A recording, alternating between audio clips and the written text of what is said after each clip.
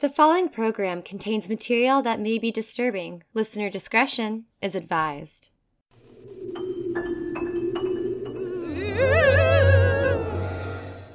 All right, so do you have your mic at all? Oh, I do. I need to fix that. I always forget that I need to go into the settings every time and change it. Ta-da! Oh my god, that's such a difference. Holy That's shit. crazy. I want to hear it. You'll hear the difference in the podcast because it's recorded. I'm going to leave it in there. Oh, you recorded it? It goes from like a, hey, it's me, Brittany, phone call to ta-da! Like just a crystal clear voice. It's magic. Welcome to Court on the Macabre. I'm Katie Adkins. I'm Kelly Reed. And it's super late at night, and buckle up because I have a feeling we both wrote way too much. So I'm going to try to bust through mine when you're done with yours. But anyways, we are doing, our topic this time is based on a true story, which when you pick this topic, the way I interpreted it, find true stories that have been portrayed in media and literature and film, and you compare the accuracies and inaccuracies between the two. Correct. Okay, that cool. Is exactly what I was going for. Because that's exactly what I did. Okay, cool. Cool. Yeah, I'd love to be like, do you have a movie based on your life that's it's based on a true story? I had Too Many Cooks, obviously, is based on a true story. Is that your real life? That's my real life. Yeah, fun fact, Katie Adkins did not die in the closet. She came back from the dead, and she has a podcast now. Mm-hmm. So, oh, what am I saying? We have shirts. Experience. We have shirts now. That's news. We do. And I'm wearing it right now. I can't wait to get mine. So the crop top, unfortunately, doesn't have a back print option, but all of the normal t-shirts do. And on the back of the normal t-shirts, it says in bloody handwriting, keep it creepy, with K's, of course. I'm thinking I'm going to add an option to the website where you can have it on the back if you want, or you can opt out of having it on the back, because having it on the back does make the shirt $5 more expensive.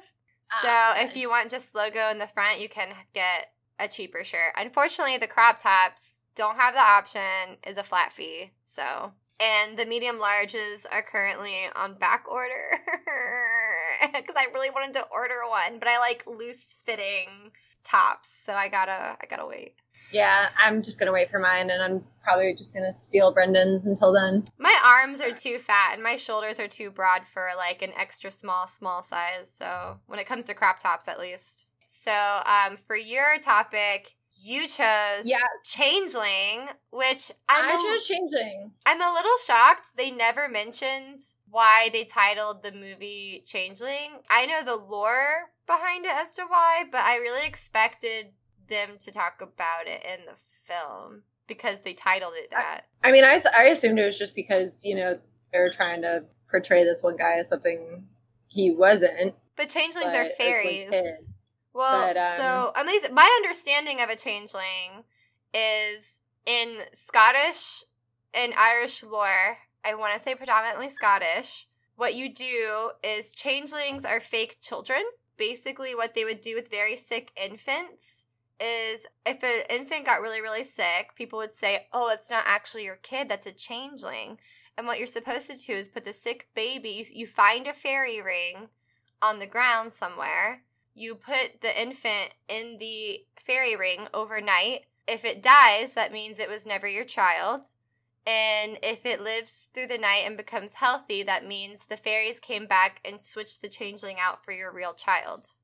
And I think it was just a fucked up way of coping with, like, being unable to treat sick babies. Yeah, I remember that, actually. I forgot about that. Yeah, here's your original kid that was never sick. And it was, and the idea was that the baby is raised by the fairies and lives a long, healthy fairy life. When really you're just a child killer. When really your baby just died. And you put it out in the cold for an entire night to suffer. Yeah. As a baby, wouldn't you just like crawl away? Job. I mean, not if you're an infant. As far as Changeling goes, so I was thinking about it, and how I came up with the topic was just, I remembered like the first night that we ever sat down at our apartment and started talking about murder on Just Chatting and on Twitch. And I think that was like the first one I ever told you about on stream. And then I kind of like went back to it and was like, that would be a kind of fun topic because that's a movie I've never seen. And this would give me an excuse to watch it. And there's probably a lot of crazy stories that they've made movies out of. So that would be a lot of fun to play with. But anyway, I wanted to circle back to this one because it's still one of the craziest stories I've heard. And the movie doesn't go fully in depth with the guy. the farm guy? Yeah, they don't go into all of his craziness because I get it. Like the focus, which I think is really cool, the focus is on the mother. It's on Christine Collins. And they didn't change any names. All the names are the same, which I found out, and I also think is kind of cool.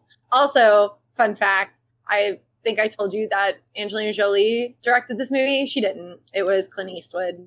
So just throwing that in there. But I guess she made a movie around the same time. Anyway, neither here nor there. I decided I'm going to start off with this guy's backstory because it's not what you hear about that much in the film. Gordon Stewart Northcott, born in Saskatchewan, that's in Canada, and he was raised in British Columbia. But he moved to Los Angeles with his parents in 1924, and 2 years later, when he was 19 years old, he asked his father to purchase a plot of land for him in a city called Wineville, which is, also in California, pretty close to Los Angeles. You're telling me that dude was 19 years old? When he got the farm. If he moved in 1924, that kid went missing in 1928, 4 years later. So he's like 22. Yeah, he's young. He is a young dude. But he did build a chicken ranch and a house with the help of his father and of his nephew, Sanford Clark. He basically convinced his sister to let him keep Sanford for help on the farm and said it would like grow his character and whatever. Of course, he gets there, Sanford does, and that's when the abuse starts in. He's being like sexually abused, physically abused. It's not a good time for Sanford in this fucking place. In 1928, a Canadian woman named Winifred Clark, who was his sister, called the U.S. authorities to tell them that her son was kidnapped by her brother. I bet the kid called his mom, and then the mom was like, I'll call the authorities and like tell him he was kidnapped to get him back. Actually, the thing is, he wasn't supposed to be there that long. Oh, so okay. He was like, oh, come help me out for like a year. And now it's, 2 years later? Okay. And he's not contacting her. She can't get a hold of her son. And she's like, what the fuck? And so she reports him kidnapped because her brother's not calling her and her son's gone now. And she has no idea what's going on with him. And she also has a daughter named Jessie Clark who says, fuck this, and goes to California herself to go check up on her brother. So at this point, Gordon is 21 years old. Jessie goes to the ranch. And in the few days she stays, she finds out that her uncle was abusing her brother, that he was involved in something strange that she couldn't quite figure out. And then the uncle tries to attack her. And later, during her stay, during that week, when Gordon's asleep, Sanford comes to her and tells her about what's going on. And he tells her that he's killed boys on this ranch, that they've been driving around, picking up kids who are like on the street playing or going to the store for their parents or something and picking them up with the guises of like, oh, your family's been in a terrible accident, or I have a job for you, and don't you want to take care of your family? Like using these manipulative lies to get these young kids into the car. And he was bringing Sanford with him because Sanford's 15 years old. And so these kids who see this man inviting them into their car, I think under any other normal circumstances would be like, fuck no. But they see this kid in the car and they're like, well, if he has a kid, he must be telling the truth. So they would get in this car with him and Sanford, and Gordon would just abuse these children. Like he would molest them and rape them. And then when he got bored with them, he would kill them. That's a classic box girl mistake. It's fucked up. And it only gets worse. So anyway, Jessie comes back to Canada a week later, which, I mean, at least she got home. And she informs the American consul that, Northcott's committing all of these crimes. The consul then wrote a letter to Los Angeles Police Department detailing Jesse's complaint, but there was initially some concern over an immigration issue. And so the LAPD contacted immigration services instead of just going after Northcott. Because he might not have been an American citizen? Yeah, that's what they're concerned about. LAPD is like, wait a minute. You're telling us this murderer that's attacking children is from Canada? And he might have immigrated here illegally? We got to get on this. Wrong focus, guys. I guess they were trying to see if it was in their jurisdiction, but still what they could have done was detained him and then called Canada and been like, come pick up your trash. Well, the thing is, LAPD completely brushed it off on to the immigration services. So it wasn't the cops that found him. It's 2 immigration service inspectors. I'm so done. The ranch. I'm so done. What? Yeah. What? I can't. I hate the cops. The immigration service inspectors come to the ranch and take Clark Sanford into custody. But Northcott, he sees the agents driving up the long road to his ranch, and before he runs away, he tells Clark to stall them or else he would shoot him from the tree line. So Clark is staying at this ranch, just stalling these immigration service workers while Gordon's running away. Oh. And he just keeps running.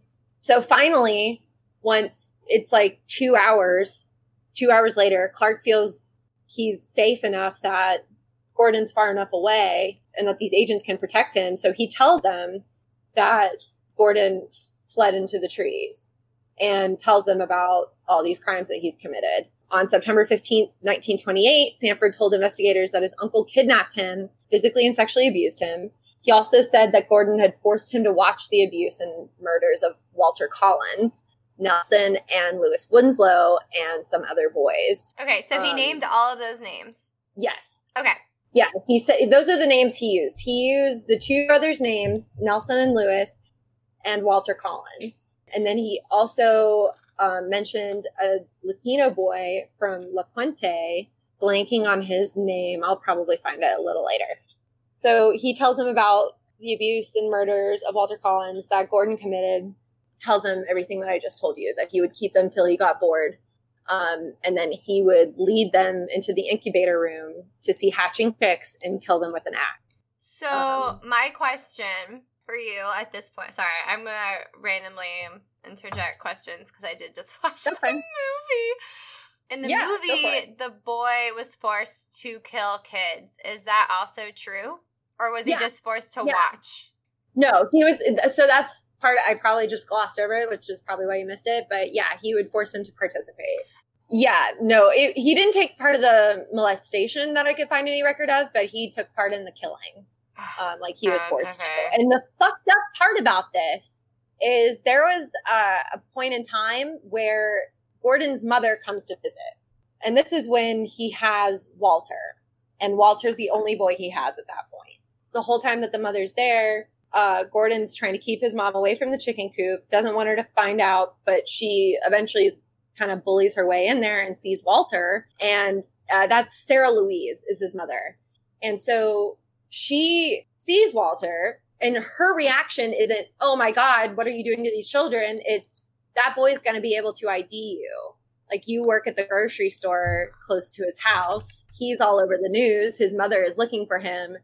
You're going to have to kill him. You can't just keep him. And so the mother said that? Gordon's mother says this. And then she tells Sanford that he has to participate in the killing of Walter Collins with both her and Gordon, so that the three can't implicate each other, that they're all safe if they all take part of it, because they're all going down if they say what happened. No wonder this guy's a psychopath. His mother's a psychopath. Tip of the iceberg. Like, this shit is insane. This guy is bonkers. And he's had, like, his life growing up is no picnic. Not that that excused anything, but it just, unraveling this rope is just a wild ride. Let's see. Sanford told the police that they could find the graves near the chicken coop for the Winslow brothers and for Walter Collins.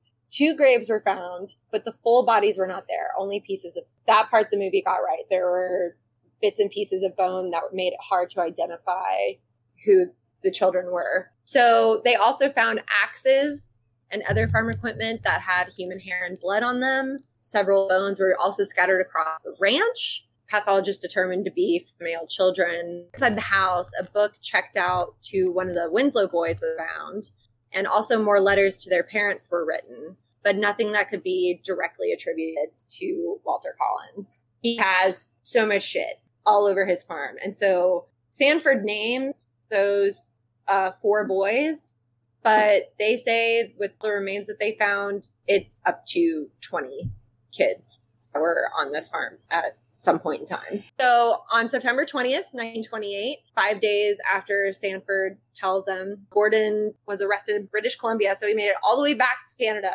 and they arrested his mother in Alberta. They arrested his mother? I'm sorry, you're cutting out a little bit here and there, but you said they arrested, he made it back to Canada, and they arrested his mother. Yeah, they arrest Gordon in British Columbia, and they arrest his mother in Alberta, both in Canada.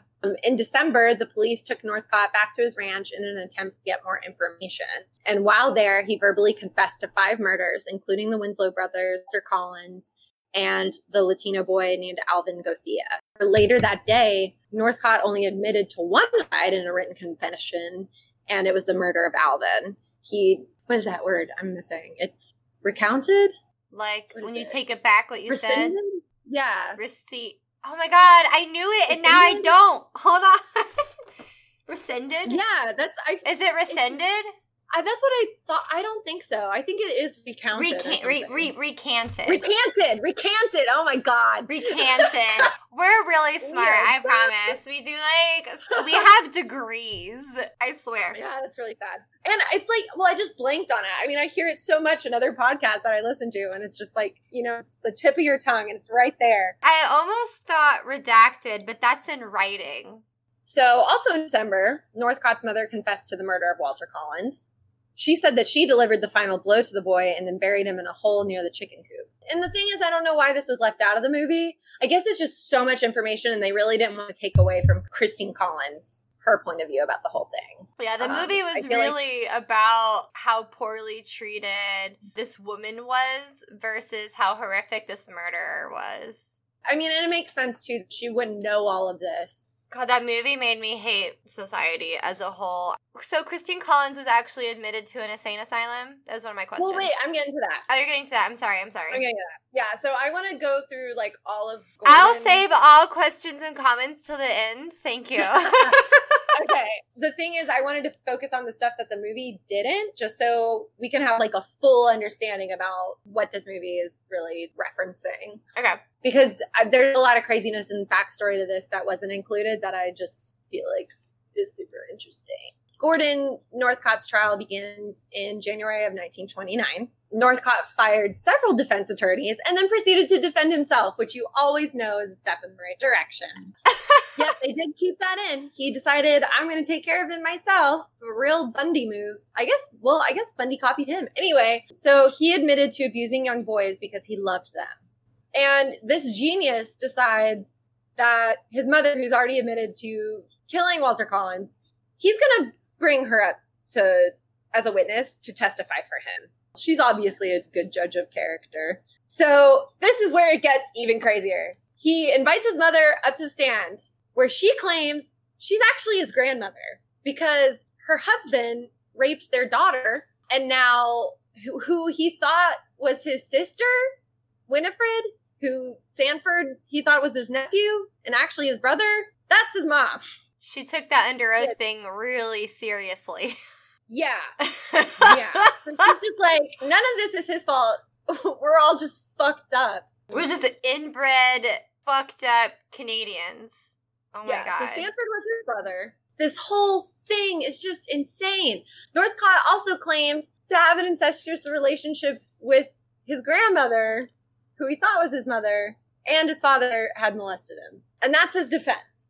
My defense is that my family is insane. My defense is that my family is incestuous. You can't... You can't punish me. I'm inbred. Yeah. What? That's what we need on a t-shirt. I'm just stupid because my parents are cousin, sister, brother fuckers. So Mila's defense was rather odd, and it was obvious he wasn't a lawyer. Sarah Louise also proved herself not to be a credible witness because she's on the stand, and only thing she kept saying is that she would do anything for Gordon. She basically was saying, I could be telling the truth. All of this could be lies. I'm going to say whatever is going to help Gordon. Yeah. What an idiot. That's the worst thing she could have done for him. It's a whirlwind of fuckery. Okay, so that trial's in January. February 8th, an all-male jury convicts Northcott for first-degree murders of the Winslow brothers and another anonymous victim. Judge George R. Freeman sentenced him to death by hanging. And although he was convicted and sentenced to death, the families of his victims didn't have closure because there was no ability to find any intact bodies. Other families out there who would just never know if their kid made it out, or if they were ever kidnapped by him to begin with, or if those were their bones that they found in the chicken coop. So Northcott was hanged on October 2nd, 1930, and shortly after his execution, the Wineville chicken coop murders were finally put to rest after the citizens just decided, we're just going to change the town's name entirely. So there is no Wineville, California anymore. It's now Miraloma. But did they really make good enough wine to call themselves Wineville? I don't even know. If they did, I'm California. Well, here's the thing. What's their name now? Miraloma. Yeah, we don't hear that. Well, I'm not a sommelier, but when I think of wine, I don't think of that town. So maybe their wine wasn't that good. Maybe not. I mean, maybe at the time when they maybe it was at the time. Maybe it was in 1920. I don't know. So I got most of my sources from this thing called the Crime Museum, which is actually pretty cool. I want to double back because that's everything that's happening in the background of this movie Changeling, which I'm sure if you have been listening this whole time, you've probably figured out that Changeling is about the mother of Walter Collins, Christine Collins, and everything that she went through when her son disappears one day. In 1928, California was on the rise. They had the agriculture and movie industry just kind of booming, and it's a metropolis. But a string of child abductions and murders in the small town of Wineville is changing the city, which we know now was Gordon Northcott. So on March 10th, 1928, Walter Collins disappears. He was 9 years old, and he's last seen by a neighbor. In the movie, he's left at home, which kind of leaves it to your imagination of, did he go for a walk or something? But it's also hinted at in the movie that they were supposed to go to the movies that day, and she couldn't make it because she was called into work. And so what they're saying is Christine gave him money to go to the movies by himself. I thought she promised to go with him tomorrow and to wait for her. So she did. So she did in the movie. Okay, but in real life, she might not have. But in real life, there's a couple stories that say that she gave him money to go to the movies by himself. But there's also a bunch of neighborhood kids that he might have left the house to go play with. You never know. Exactly. At some point, he left the house. And also, they don't mention this in the film, but his father was actually in Folsom Prison at the time for a robbery, which we'll come back in later. So the Los Angeles Police Department, LAPD, they're already under investigation at this time for several corruption scandals, and their inability to locate Walter Collins was also another embarrassment. So this is during mobster times where robberies are rampant, and so violence is on the rise, and LAPD's response to this was to get a chief of police who is just violence, violence, violence. This is how you fix the problem. He had a squad that he just gave guns to. His solution for getting rid of the mobster issue was just to go out and start killing people. You didn't arrest them and have a trial for them. You went out and you shot these people who were suspected to be mobsters. This is JJ What's-His-Face? Yeah, JJ What's-His-Face. It's not J. Jonah Jameson, but it's like JJ Jameson. James Davis. What? JJ Davis. JJ Davis. Oh, I thought it was a J. Jonah Jameson, like a triple J situation. But James Davis. But yeah, that was his response. He's just we're just going to go out and start killing people to get rid of this issue. But the problem was there's also corruption in the police force. So they could choose which people they were going to kill and which people they were. And then if people found out, then they'd be targets in some way, shape, or form because the police had the power to do that. They could just go out with their gun squad and start killing people. The Walter Collins case pops up and they're not able to find him. So these town who's already upset, this city that's already upset with how the LAPD is handling things, they're also seeing this boy going missing and they're not able to find him. They're just like, what the fuck are you good for? What do we need you for? The police chief is under a lot of pressure to solve the case. They looked along Lincoln Park Lake, which was like where where Walter was last seen, but they weren't able to find anything. Collins' father thought that former prison inmates were responsible for his son's disappearance in an attempt to get revenge of some sort. So, because he was in a position in the prison's cafeteria and was responsible for reporting infractions and whatever, so he thought his enemies were after his son. Police didn't find anything on that. Several tips come in, but nothing turns out to be useful. But then in a gas station in Glendale, Richard Strothers, he reports seeing a dead body wrapped in newspaper in the back of a car when a foreign couple stopped to ask for directions. So they had an accent. A man named C.V. Staley followed the couple when they left the gas station. And then the couple stopped for a few moments in front of the police station and then sped out of town, losing the guy who was following him. However, when the police showed up to interview Strothers and Staley, they show them Walter Collins' photo, and they both say that that was the dead boy in the back of the car. And then there were other tips coming in at the same time about a couple traveling across the state with a boy who's begging them to let him go. They have a lot of things to go on, but they don't. I guess this couple could have been, what's-his-face farm dude and his mom? Or grandmother, I guess? Mama, whatever. With the Canadian accents, yeah. Mima, Ma-a. That's what we can assume. They're both saying that it was Walter in the back of that car. Man, everyone's claimed they've seen this kid. Yeah. So Walter's disappearance wasn't the only one. There was also Nelson and Lewis, who we talked about earlier. They were 10 and 12 when they went missing on their way home. And then their parents received strange letters from them, which is probably some of the letters that we talked about earlier that were found at Gordon's ranch. Okay, so yeah, they got the strange letters, but the first said that they were heading to Mexico and that they plan to stay missing as long as they can to be famous, which was not in these boys' character at all. The parents got these letters and were like, these can't be from our son. These are really weird. But obviously it was something that Gordon was writing for them. The police don't connect any of these disappearances. Yeah, and along the way, they're getting all these tips. These strange letters are coming in. These boys are missing. And then between these cases, they find a headless Latino boy in La Puente. There's a bunch of little boys going missing, a dead one found, and none of these connections are being made. There's even a neighbor complaining about a man mistreating a boy at his poultry farm. It's right there. It's not like he was being very sneaky about this. He was in plain sight picking up these boys, and neighbors saw him. People saw him doing this stuff, and he still didn't get caught. In 1928, Illinois police pick up a boy who told them that his name was Arthur Kent. At first, he would say that his father abandoned him, so they placed him with a temporary family. And eventually, he tells them that his real name is Walter Collins, and that he wasn't telling them what his real name was for a while because he didn't want them to find out who his father was, and he was trying to protect him. I guess that's the story he went with. So Illinois police contact California, send photographs of the boy, and then send Arthur to Los Angeles. The LAPD decides, oh, it's Walter. We found him. And so they call Christine, his mother, and they're just like, hey, we found your boy. Like, he's been missing for a couple months at this point. And so, of course, Christine is elated, goes to meet him, and then immediately tells them, this is not my son. This is not him.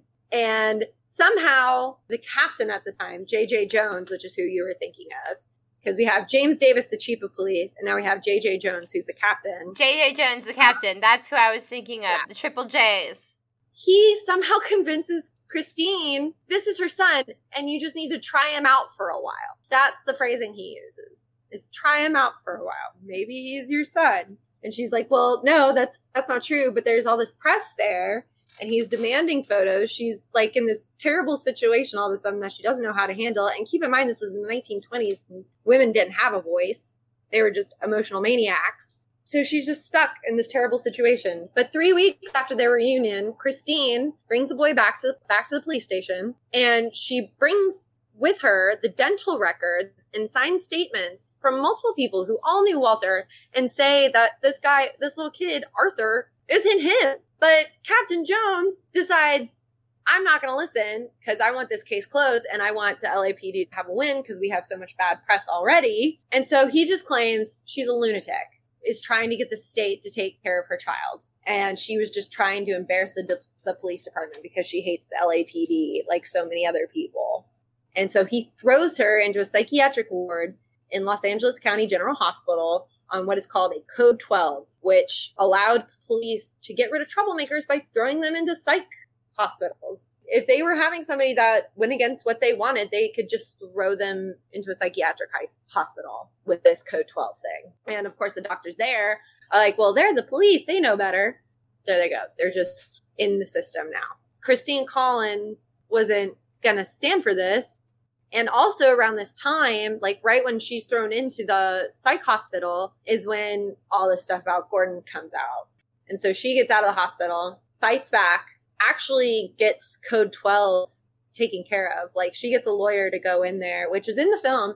She goes in there, cleans out all the Code 12 patients in the psych hospital, which is no longer a thing because of this. They got rid of the chief of police for not handling this case well. They get rid of the captain for not handling this case correctly. They start looking into the abuse of power by the LAPD, and they get rid of this Code 12 nonsense. Thank God. Yes. I was really hoping that was real. Thank goodness, because they were not handling things correctly. They just wanted to be able to do what the hell they wanted and then get rid of the people who got in their way. But the movie really goes into Christine Collins' point of view on everything from, you know, losing her son to having this boy and claim to be her son, who he obviously isn't. And it turns out that boy, the reason that he did this, the reason that he claimed that he was Walter Collins is because he knew that Walter Collins was missing in LA and he knew that his favorite actors were in LA. He wanted to get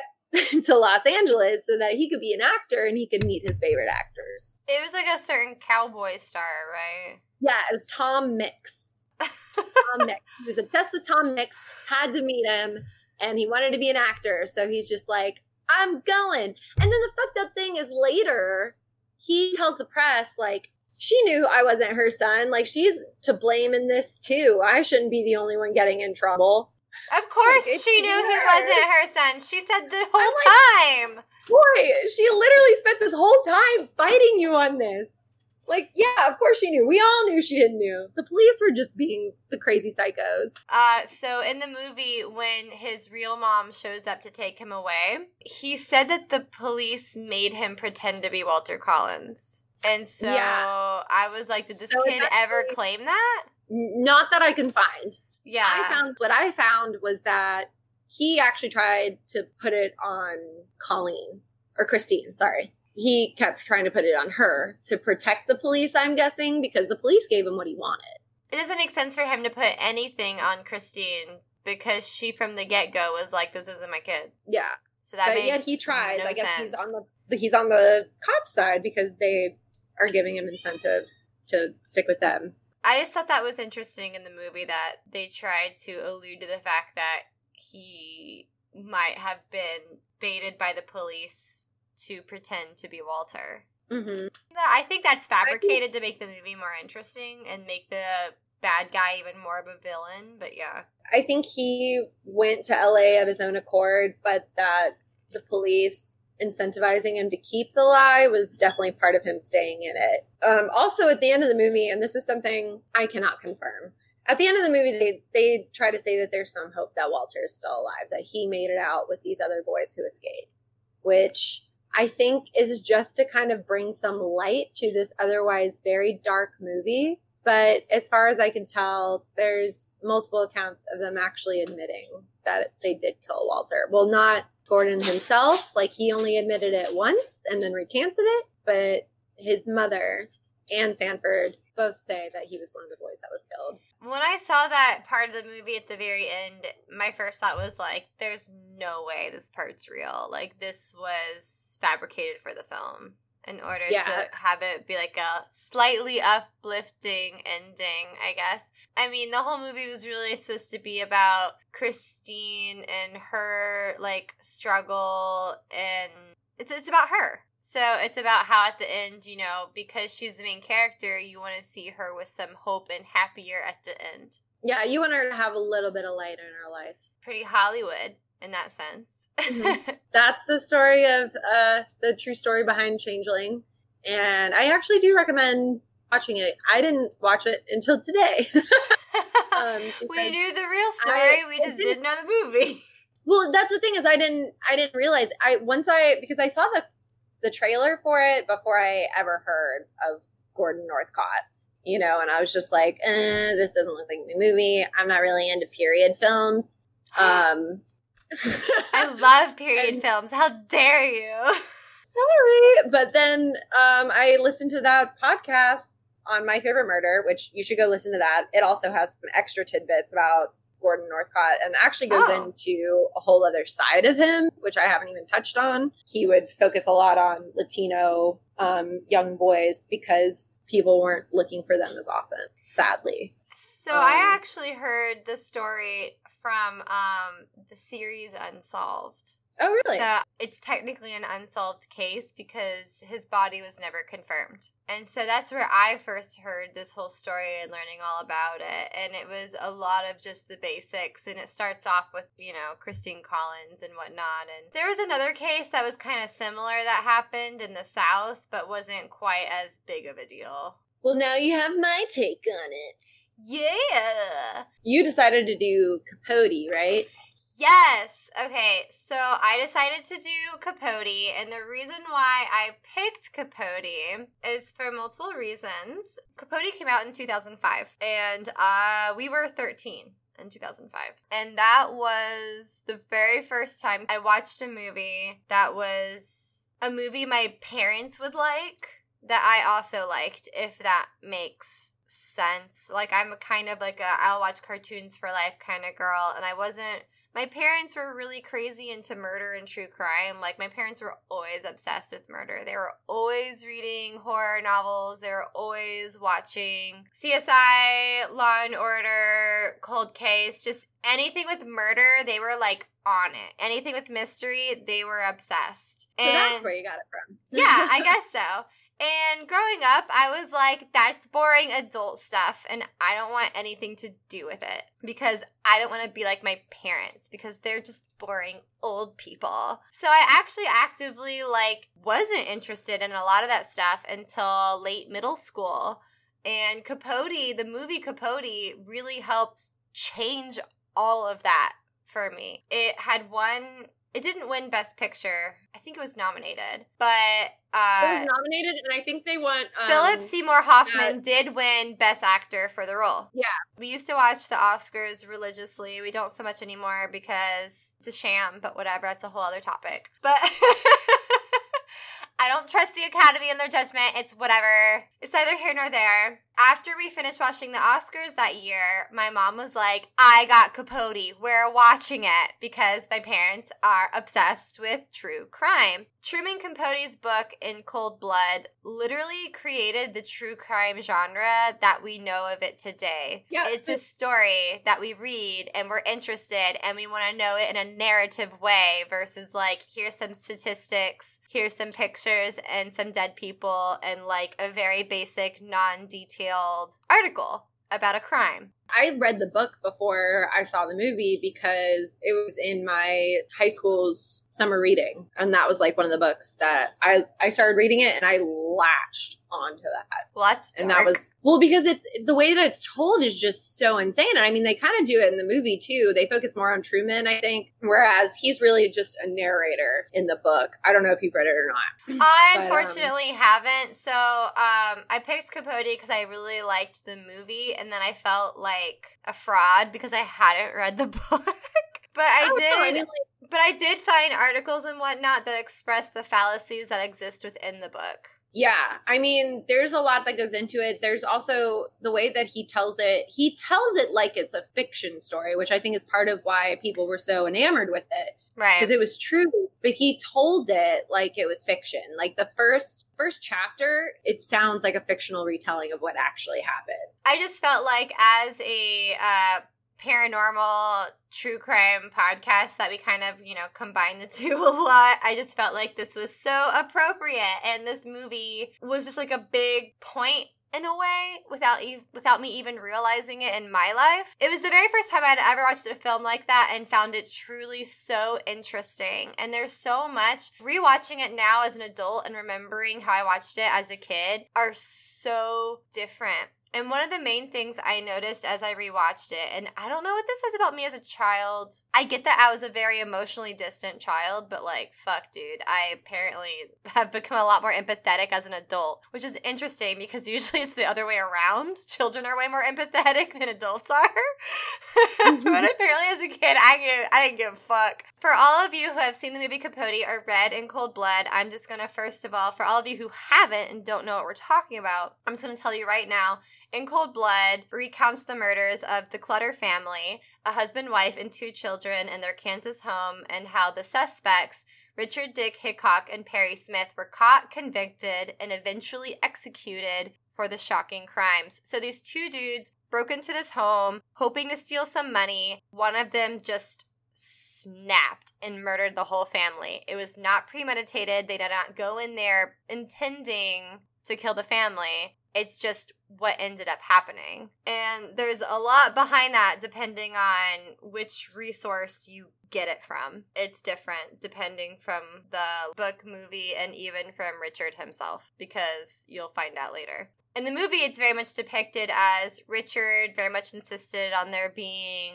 no witnesses. And then Perry goes into this whole telling of how he killed the family, and they show him doing so. But these 2 dudes in cold blood just murdered a whole fucking family. And at the end of the day, they only got maybe $50 when they originally went in thinking that this family was hiding $10,000. So the difference in watching it, though, as a kid and adult, so these dudes, you show them, you mostly see Perry. Perry is the one who's very much focused on the film. They don't really focus on Dick much at all. But they show the hanging at the end, and that was the very first time as a kid I had ever seen anyone be hung. I remember as a kid being good. I'm glad. Feeling no sympathy, not giving a shit. Because these people murdered a fucking family. And they showed it. Yeah. Something that's a little different from the book and the movie, too, is I watched the movie and I had the same feeling as you. It was fuck them. But as an adult, though, this time around, I actually felt for him this time, which was weird. And it's weird having felt that, watching it again, knowing how my original instinct was no, fuck him. And I'm what changed in me? What happened? You're more forgiving now. But one thing that the movie absolutely does do, and this is something that the book is absolutely famous for, is how it shows the humanity in the men who commit the crime. It does a really great job of showing how these aren't just monsters hiding in the closet who are just gonna jump out and stab you with a knife with no emotion, true psychopath. They are people who have had a life, and they have family, and they have things that they do to express themselves, and they have people in their lives who they have loved, and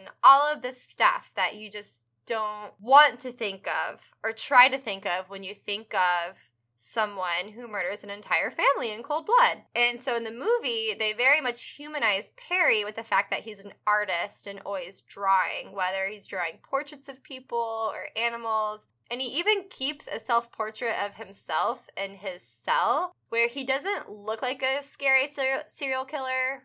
Or he wasn't a serial killer. He was just, a mass murderer. But he doesn't look like a scary killer. But instead, he just looks like a sad, tired man just waiting to die. And at one point, Truman Capote hires a fashion photographer to photograph the men to help kind of show that they're people. Because the only photographs we have otherwise is a mugshot. They show off their tattoos and you look at their bodies a bit more. And the second I saw that in the movie this time around, I Googled it, and sure enough, those photos are so similar to the ones in the movie. Like, the guys they casted are actually very similarly looking, which is not something that usually happens in reenactments, as we see in Changeling, where Angelina Jolie looks nothing like 40-year-old Christine Collins. Angelina Jolie being cast as anything in a reenactment is just not fair to the person that it's based on. Like, I was getting so distracted at points because I was just like... staring at her lip? Yes! Woo! I don't find Angelina Jolie attractive.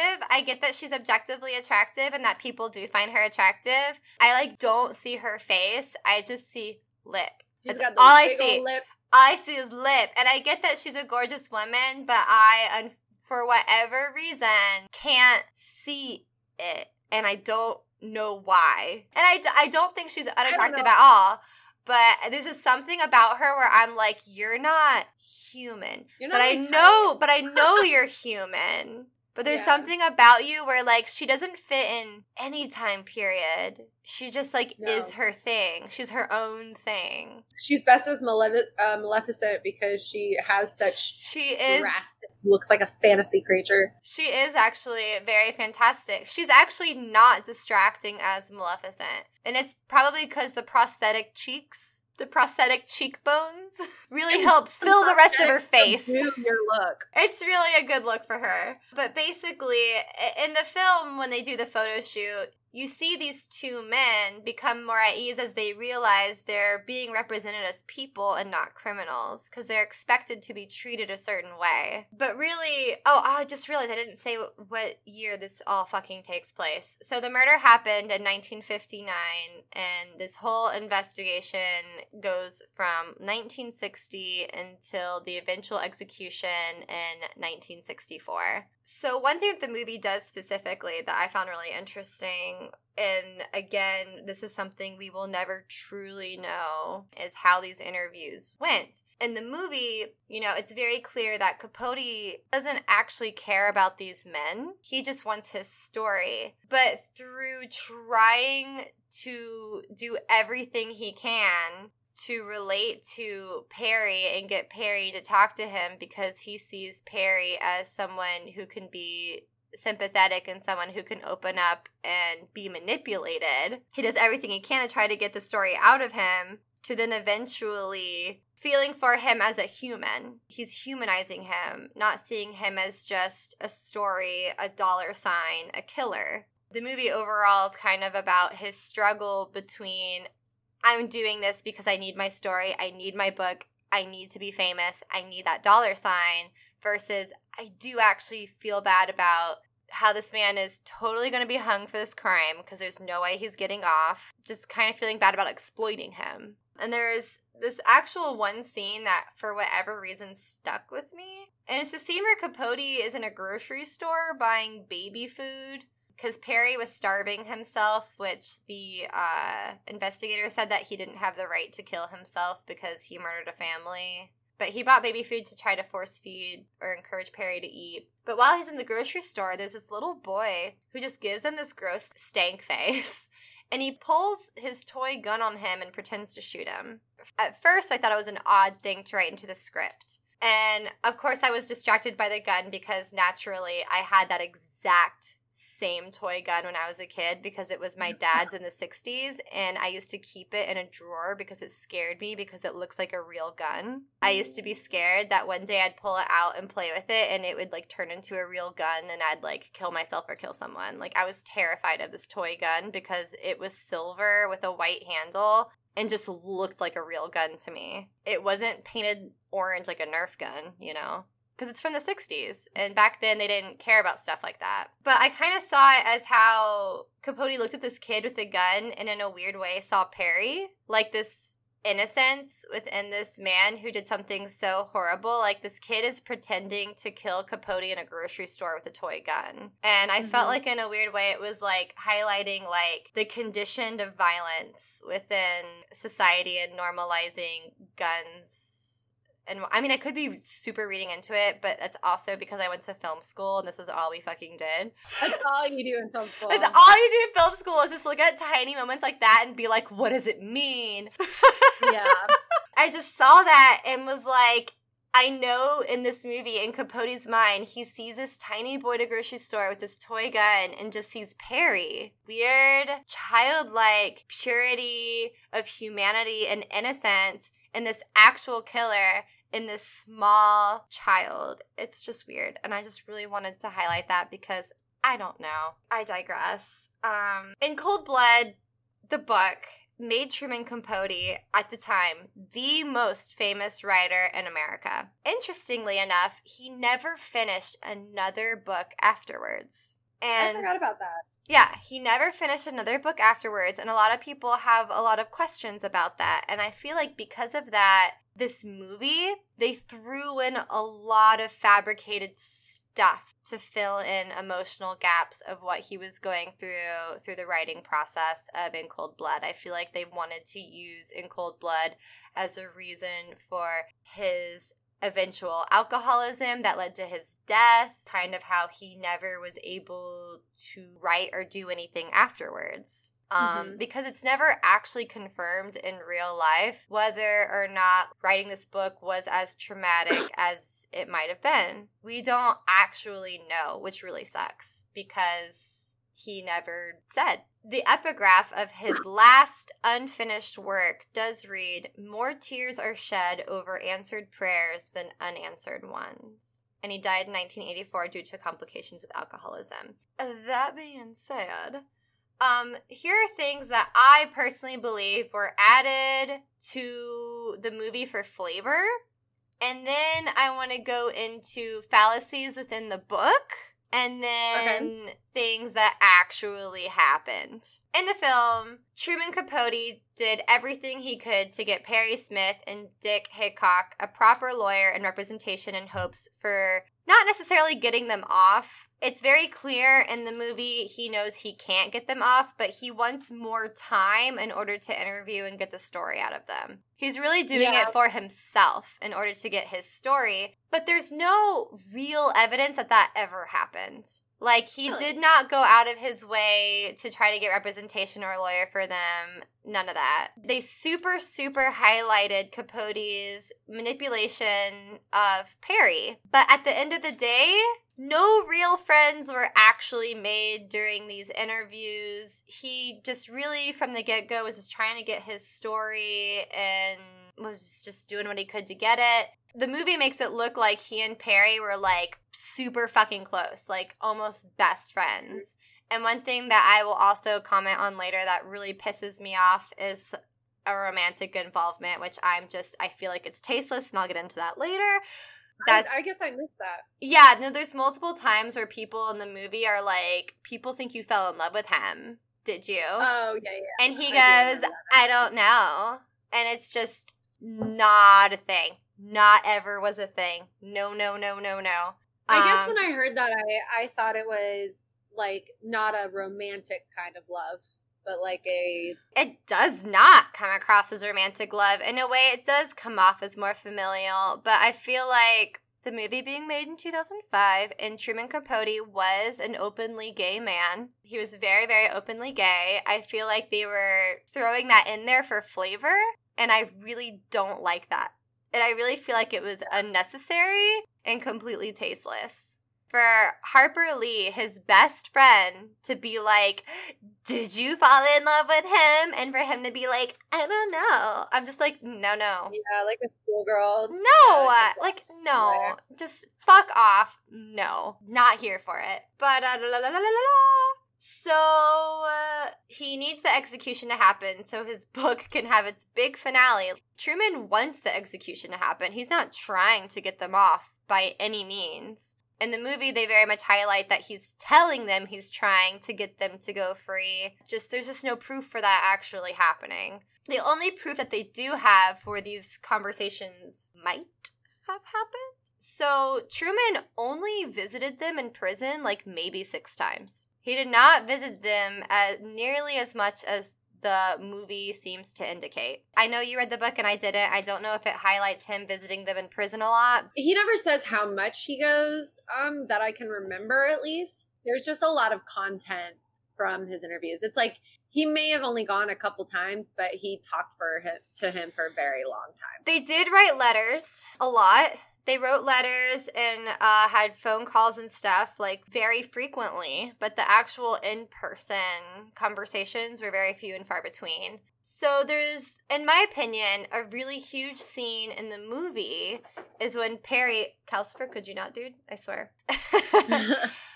Is when Perry confronts Capote asking what the name of the book is, right? Where he asks over and over, like, what's the name of your book? And Capote had been lying to him, saying he didn't have a title yet. Oh, I haven't been writing it yet. When he literally had a title he was super proud of and had been bragging about to his publisher and friends and had been writing a lot of it. Only for Perry to reveal that he read an article saying that a title was chosen. And not only that, he, read a section of the book to a huge audience. And so that scene was actually is inspired by a real letter Perry wrote in April 1964 that read, "I've been told that the book is to be coming off of the press and to be sold after our executions, and that the book is entitled In Cold Blood. Who's fibbing? Someone is. That's apparent." The letter very much indicates that Capote had been lying to him about the nature of the book in order to get information. The movie does a decent job of highlighting the fact that Capote's working title in Cold Blood also refers to him and his research style. And what he's doing is cold by lying and manipulating Perry in order for him to write a successful book. So in a way, the title is a reflection of himself as well as his subjects. And I felt like that was something the movie was trying very hard to portray. I mean, at the end of the day, while the movie is based on a true story in the sense that Truman Capote, did interview these men, was besties with Harper Lee, and, he did write in Cold Blood. Police investigators they named and whatnot are all real people. The movie is overall a work of fiction with reality plot points thrown in there. That's why they always say based on a true right. story. So they filled in all those conversation gaps and whatnot. They fabricated a lot of the cell interviews and stuff, and it's kind of a daydream of what might have happened between those men during that time. But the fallacies in the book I find are interesting because the book and the movie are also different, because the movie isn't, a movie of the book. It's a movie of the experience of him writing the book. It's different. You know what I mean? Investigator Alan Dewey Jr. was immortalized in the book as a hard-charging detective who was strong and handsome and who toiled over the case until finally an informant came forward and pointed to the two killers. And what's interesting is how Alvin Dewey Jr. was portrayed in the movie, in my opinion, was strict by the book. I don't want to work with you, Capote. You're an inconvenience to my investigation kind of a feel. Whereas it almost felt like, from what I've read about In Cold Blood is a love letter to Alan Dewey Jr.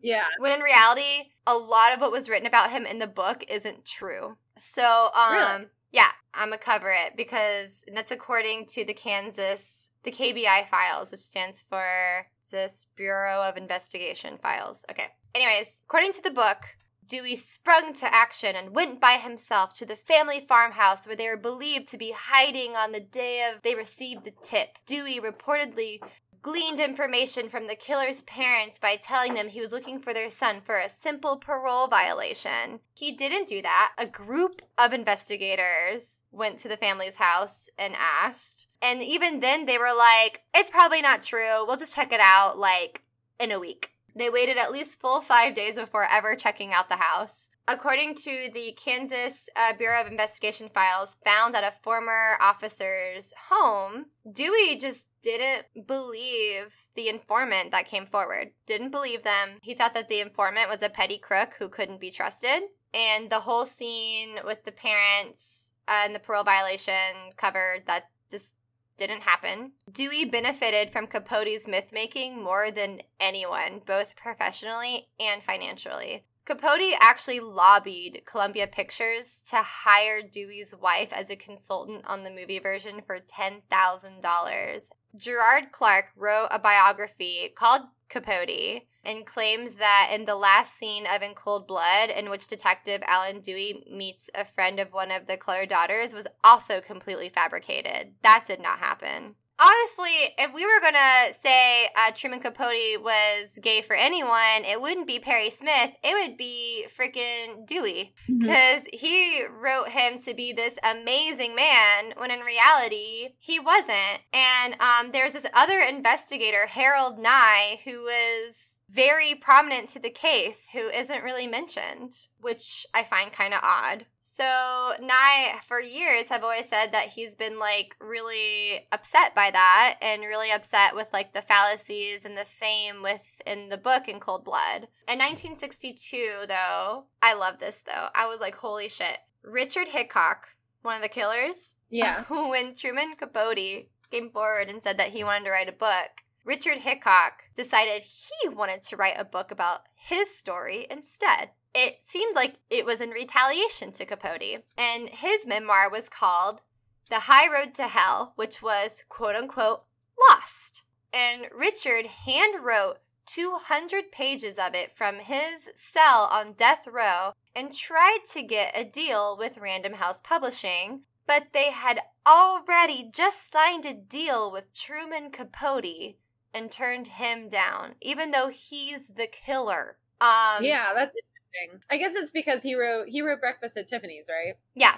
And as well as a couple other novels, but Breakfast at Tiffany's was the big one. So Capote found out about the memoir from none other, Alvin Dewey Jr., and promptly tried to buy the manuscript from him, which he would not give it up. He would not sell it. And according to the Wall Street Journal's investigation into the lost manuscript, it includes allegations of corruption by Kansas authorities in an attempt to suppress Hickok's book from ever being published. According to a statement by Michael Nations, a Houston probation officer and son of late Mac Nations, who Mac Nation was a man who was working with Richard Hickok in order to write his book. He was a man on the outside trying to, like, help him get his story out.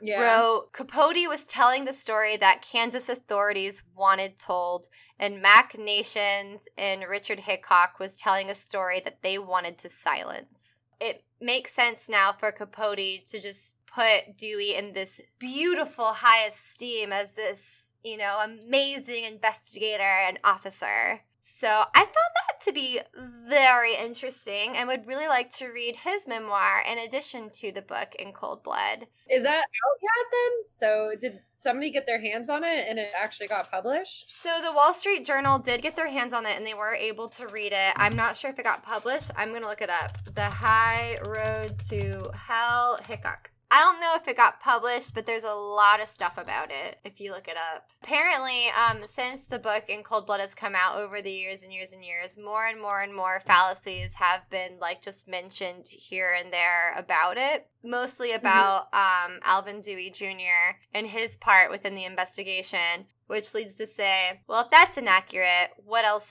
is? I mean, Capote is quoted saying his book is immaculately factual. Yeah. Immaculately factual. I kind of suspect he promised, this is just my personal theory, that he promised Alvin Dewey Jr. to be highlighted as a great guy in the novel if given access to the inmates. Because in the movie, he pays him, right? That didn't happen. Right. That didn't happen either. He didn't do that. So I'm wondering if some sort of deal was made. I don't know. My favorite side plot of the movie is Harper fucking Lee, author of To Kill a Mockingbird and best friend of Truman Capote. They did know each other since they were kids, and their friendship did last decades. And I really love that they included her in the movie. And, I mean, as a woman, she already struggled to get her work published, and it fucking shows in the movie. The two go to a lot of parties, and everyone there seems to just know her as Capote's friend and literally nothing more, and no one cares to talk about her. No one wants to know anything about her. Her entire existence just seems to be tied to the fact that she is Capote's friend.